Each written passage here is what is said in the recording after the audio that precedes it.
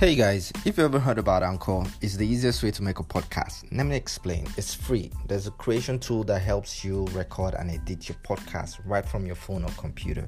Anchor will distribute your podcast for you so it can be heard on Spotify, Apple Podcasts, and many more. You can make money out of your podcast with no minimum listenership. It's everything you need to make a podcast in one place. Download the free Anchor app or go to anchor.fm to get started.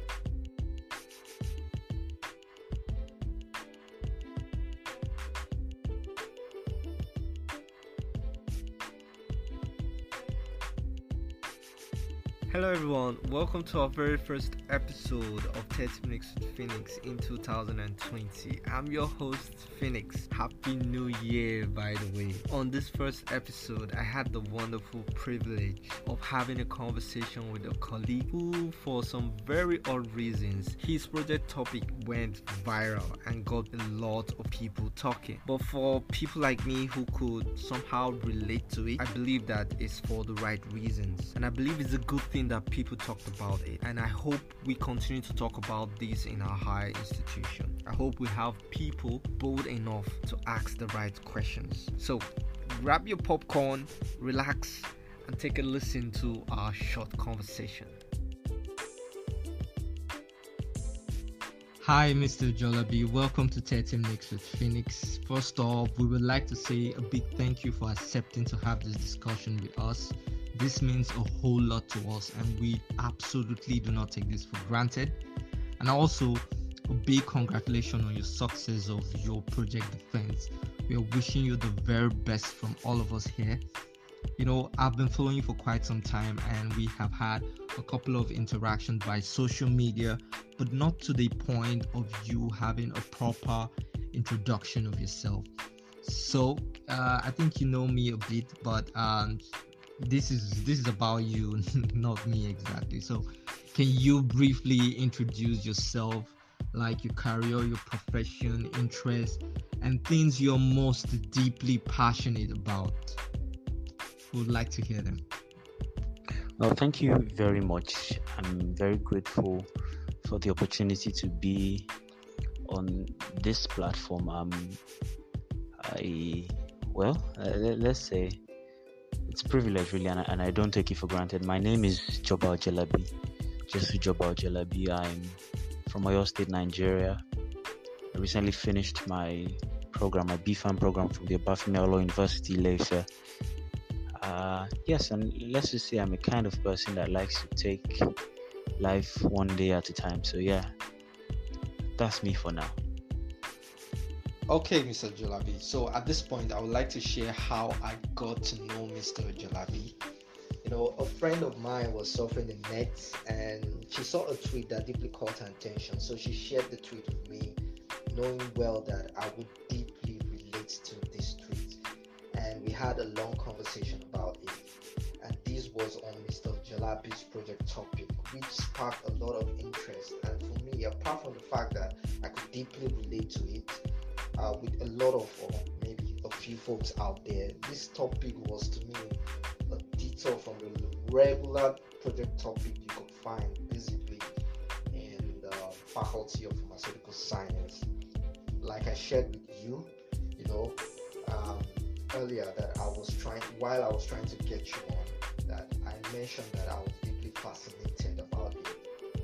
Well, some people, some folks out there, however, they may argue that it isn't pharmacy related, it isn't pharmacy related. So, Mr. Ojelabi, could you tell us about your project topics, the story behind the topic? I mean, a friend will ask, why?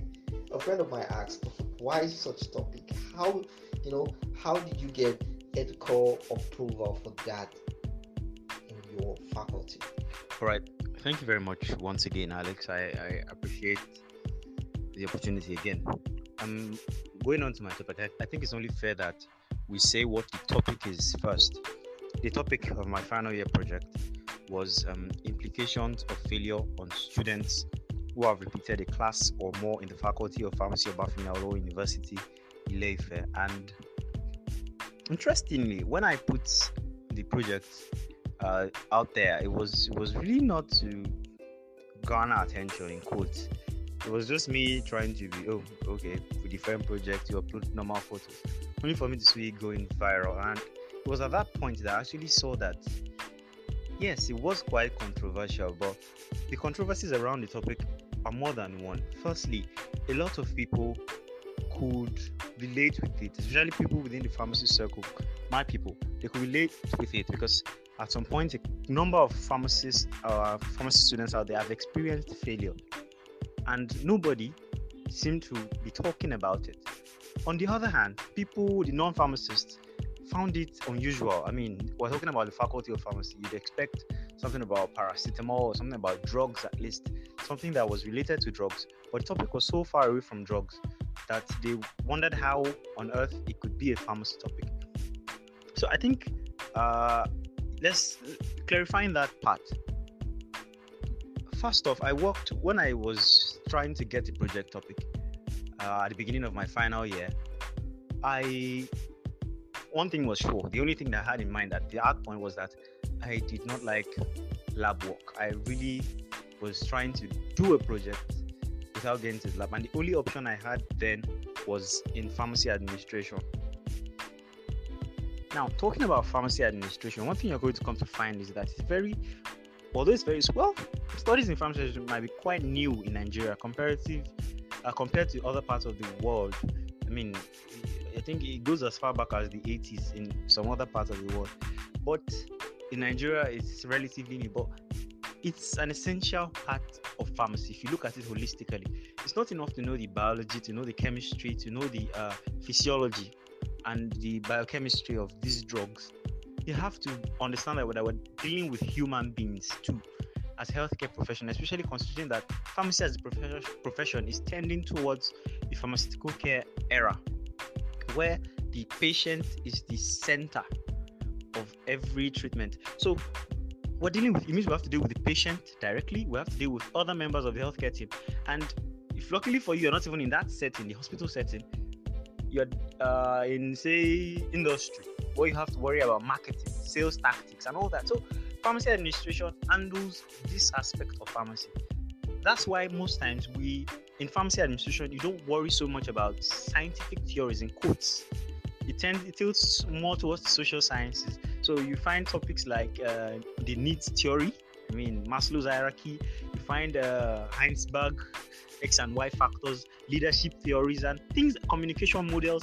Very, very, very intriguing things. That's what you find there. And one of the emerging parts of pharmacy administration is pharmacy education, because really to appreciate the whole concept of pharmacy itself, there's no way you leave out the education part. Pharmacy education is integral, and that's why in a place like America, for instance, you'd find that you'd find a professor of pharmacy education, because it's big enough. There are enough studies in pharmacy education under pharmacy administration by itself. So it's interesting that a lot of people could not relate with it, and I understand why. But that's not to downplay what it is. Pharmacy education is just as important, especially if we want to groom the next generation of pharmacists. If we want to prepare them efficiently, if we want to prepare them to attend to the needs of the 21st century, it's important that we look into pharmacy education as an area of pharmacy practice. And that's what my study did. Interestingly, mine was not the only topic in pharmacy education. I worked with Professor W. Aaron is professor of pharmacy administration, and Dr. Jegede from the Faculty of Pharmacy OAU, and they were very, very wonderful. Their support, in fact, put through. As a matter of fact, I got the topic from them. They suggested we had a list of topics, possible topics in pharmacy education that we could explore, and I and my colleagues picked from that list. So you'd find other interesting topics on that list. I had a colleague of mine who worked on the motivators and predictors of cheating in pharmacy school. There was someone who worked on mentorship in pharmacy schools, mentorship and lecturer oversight, and the effects on pharmacy students' performance I had a colleague that worked on attrition, directly worked with students that have been withdrawn from the faculty, and what was their performance subsequently. So we had a whole lot of topics. Mine was just one. But talking about mine, I personally picked that one because I could relate with it. I've seen people fail. Interestingly, I myself have had to take a class again once, but I've seen people fail and not get back from it. I've seen people who everybody knows are amazing people, they are smart, and once they experience academic failure, they never get back. They're never the same person again, and nobody is asking this question. So we needed to create something. We needed to have a scientific basis to come up with conclusions, and that's what my study tried to do. So in the study, I assessed the emotional implications of failure, the psychological implications of failure, that's the overall psychological implications, the financial implications, and the possible effect on the subsequent performance of students who had repeated the class or more. That was basically the objective of that study, and I promise you that the discoveries we're finding, as it is, and I'm already working on having it published in some local journals, maybe even some other journals, but we're already in the phase of publishing, and it's already looking good. Yes, Mr. Ojelabi, I would completely agree with you when you talk about pharmacy administration, that particular curriculum being new in our Nigeria universities, and talking about pharmacy education. I believe most of my colleagues right now, they will not be able to wrap their head around it when you talk about what it might entail. And it's a good thing that our Nigeria university, most especially the faculty of pharmacy, that are evolving and taking that part to be very, very important. I'm so happy about this, that we are evolving, and I'm as well happy that you're bold enough to talk about this. You're talking about this right now, and you are thinking about taking this further by having a research paper being published. It's such a great idea, and we are encouraging you to keep up the good work and keep at it. Haven't said that anyways. Okay, the study, if a lot of folks, if they have read your article, they will understand that the study is centered on 3 to 4 areas, and 2 of those areas includes emotional implications and psychological effects. So we were wondering if you try to explore these students' love for the course and profession as a whole that made them fail or repeat the class after they have passed it. I could give you an example. I have a friend, a very dear friend to me. He failed surgery in his final year class, so he had to repeat the class. And after he has passed the course, and now he is deeply passionate about surgery. So we're wondering, since your study is centered on emotional implications and psychological effect, did it also affect the student's love for the course or the profession as a whole? Okay, all right. Thank you very much for that question, Alex. I think it's a very valid question. However, I'd like to clarify. My study did not go deep to the course level. I only tried to assess the immediate effect of failure. So when I say something about emotional implication, based on already existing studies, already existing work, some researchers have already tried to categorize the emotions that are felt in academic environments. They're called academic emotions. And there are 2 main classes: the positive academic emotions and the negative academic emotions. So for the positive academic emotions, you see feelings like happiness, hope, and a couple of other emotions. And for negative emotions like shame, sadness, and all of that. So I basically used this background to try to assess the predominant class of emotions that these students felt post the incident of failure. So that's basically, I did not go in depth.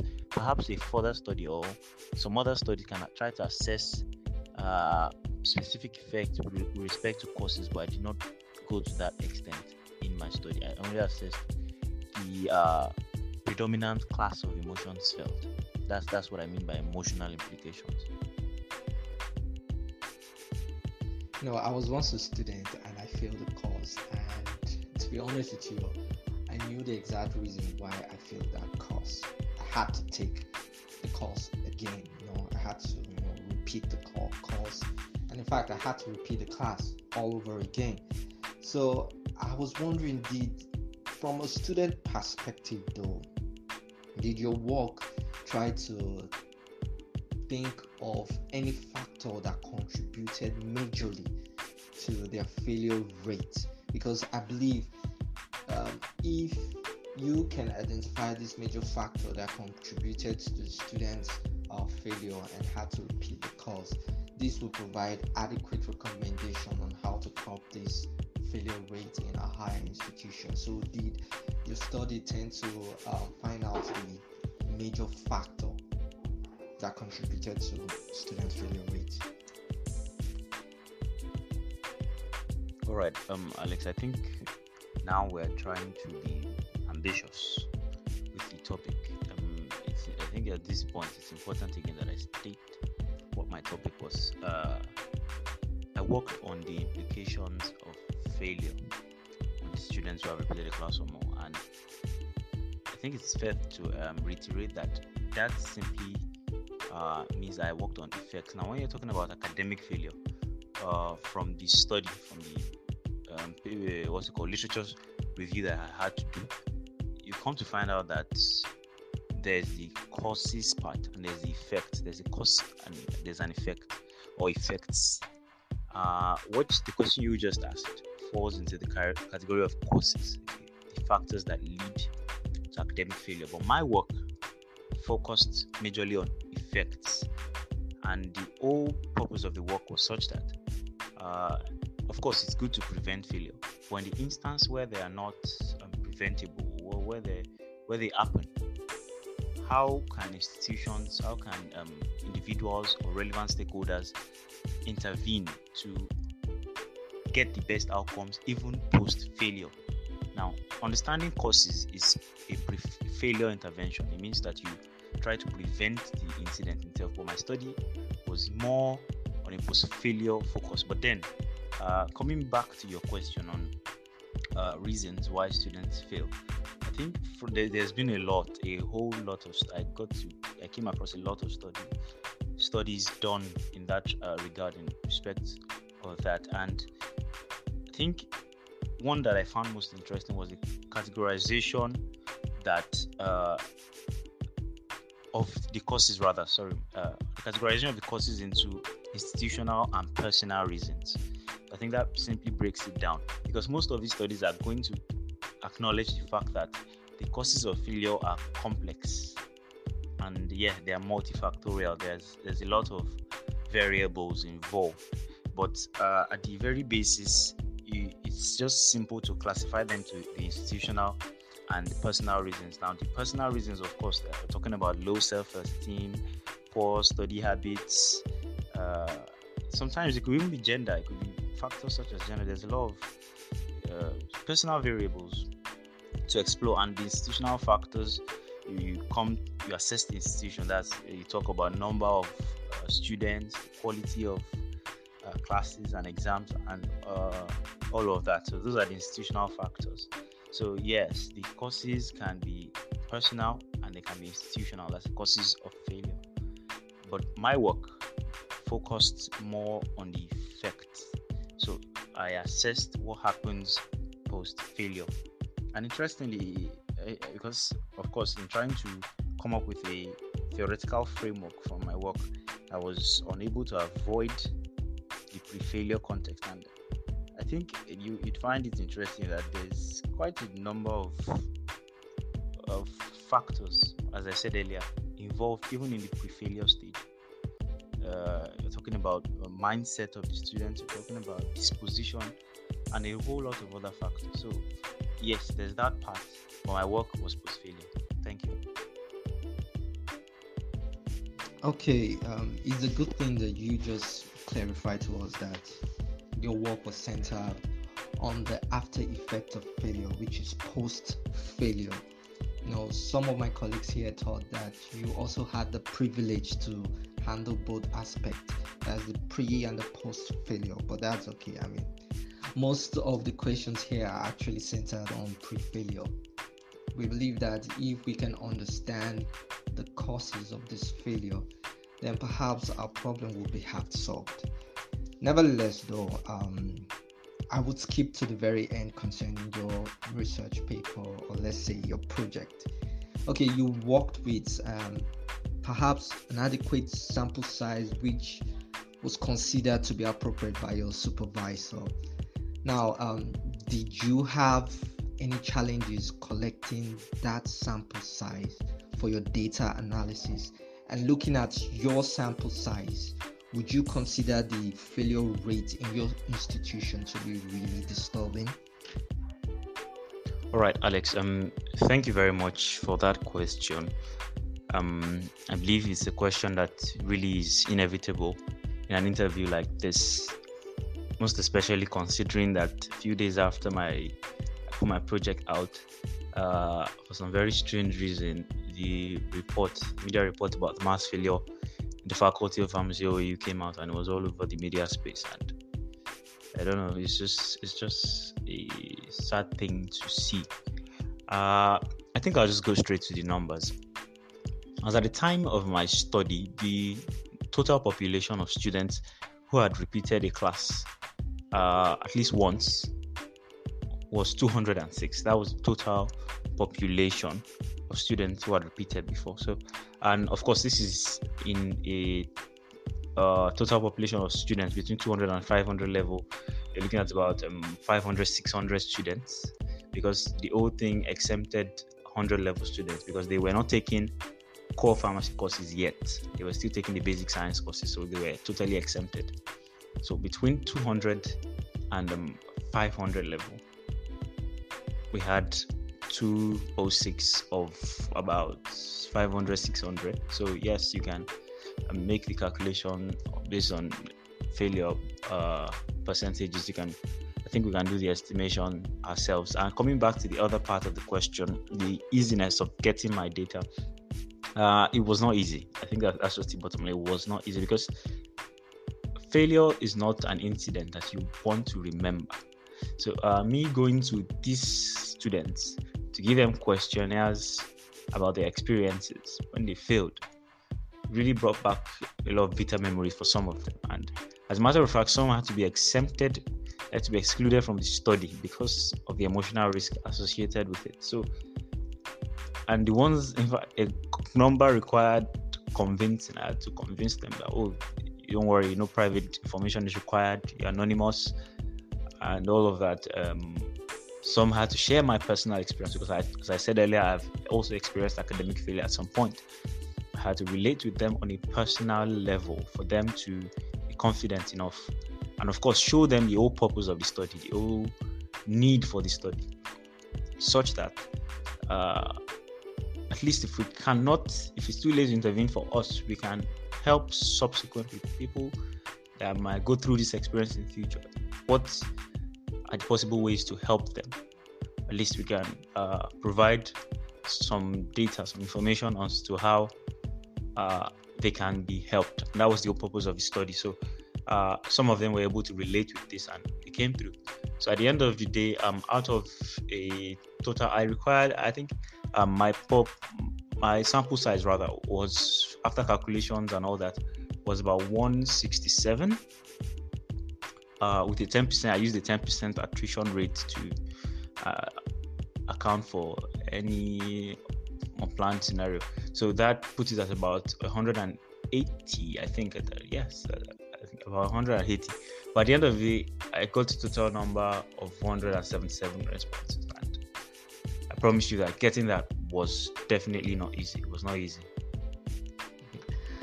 Okay, that's really interesting to know. I mean, you posted it on social media. That's how I got to know about it. And social media comes with a lot of criticism, both positive and negative criticism, constructive and destructive criticism, whichever it may be, from folks, the destructive ones or the negative one coming from folks. I saw a lot of them coming from folks that are not so well enlightened, you could say that, about the faculty of pharmaceutical science, and they said they find the topic to be really ridiculous and all whatnot. So I was wondering how you are able to manage the social media criticism coming from your project topic, concerning your project topic actually. It's a very interesting one, Alex. First things first, I think I mentioned it earlier. I want to be, well, you already said it yourself. Most of the criticisms that came that seemed negative were from people that did not understand the need or the topic itself. So, and of course, being a millennial myself, I know what social media is. I'm quite a social media person. So I've seen the good and the bad side of it, and I know when trolls are just being trolls. And over time, let's just say I've been able to grow a thick skin. But at the same time, I am quite passionate about helping people that are interested, because some people just do it for the fun of it. They just want to be mischief makers and just go see the rubbish that this guy did and all that. But some people actually don't understand it. So for those kind of people, I do my best to give some insight to help them see some background. Maybe that will help them put the topic in perspective. And yes, this worked for some people, but for some other people, of course, those ones are just being clowns on social media. But as regards me, I mean, please, I think it would take more than a couple of people who do not have anything to do, who are just messing around on social media to get under my skin. So yeah, I'm good. Thank you for checking, by the way. Finally, Mr. Ojelabi, finally, what are your last thoughts to listeners as it pertains to your project topic, that is students who can really or deeply relate to that topic actually, and of course to Nigeria higher educational institution? What are your thoughts concerning that? And hope you wouldn't mind sharing your various social media handles so that people who would want to contact you and perhaps read the abstract, for those that haven't read the abstract, would like to contact you, and hoping that you would share the links to them. Hope you don't mind sharing your social media handle as well. All right. First things first, I think to everybody who has experienced academic failure, particularly those who are still in school, please, as much as possible, try to reach out if you must. Get help. It's not there's nothing to be ashamed about. There's nothing to be ashamed about. You just reach out. If you have counselors, if you can access counselors, if it's a friend, if it's parents that you can confide, just find someone that you can confide in and express as much as you can. The only way to get better is to get help. Thankfully, we're beginning to pay more attention to mental health in the Nigerian society, and hopefully institutions are able to have adequate structures in place to cater for these sets of people, because you find out that academic failure does not necessarily have to lead to long-term negative effects. Sometimes, if properly managed, if right interventions are made and the right coping mechanisms are explored, you can have positive outcomes. People have failed and have come out much stronger. So yes, it doesn't have to be all negative. You can get positives out of it, but you need to get help if you must. As a matter of fact, I think everybody who has experienced academic failure should be made to go through a therapy session to aid their recovery process. So that's that to the stakeholders and the students in particular. Failure is obviously not the end of the world. As a matter of fact, my favorite quote, they attributed to Winston Churchill, but there's no valid backing that it ever came from him, is that success is not final, failure is not fatal. It's the courage to continue that counts. So it's all about finding that courage to continue. And of course, about me, well, I've tried to put out an abstract, not the exact abstract, but something somewhat of an abstract. So for anyone that cares to read. It's out of, I put it on social media not too long ago. My handles are Joba Ojelabi. That's Joba Ojelabi, Joba Ojelabi, across all platforms. I like to be uniform: Twitter, Facebook, LinkedIn, everywhere. It's Joba Ojelabi. And yeah, I think that's just it. That's me. In conclusion, Mr. Ojelabi, we would like to end this episode with few words that deeply resonate with us when we read your abstract. And I believe we should call it an excerpt from it. And I think everyone should note this. It is worthy to note. So the words reads: the ultimate aim was to improve pharmacy education. That this wasn't about drugs or receptors. It was about people and systems and the theories that affected them. And that's it. That's just it. I just love that. That was perfect. That was awesome. Thank you so much, Mr. Ojelabi. We are deeply grateful for this conversation, and Godspeed in your future endeavors, and hopefully we're hoping to contact you again, just to see how things are faring and going up with you. We'll keep in touch. Thank you so much, and do have a great day. And that's it, guys. Thank you so much.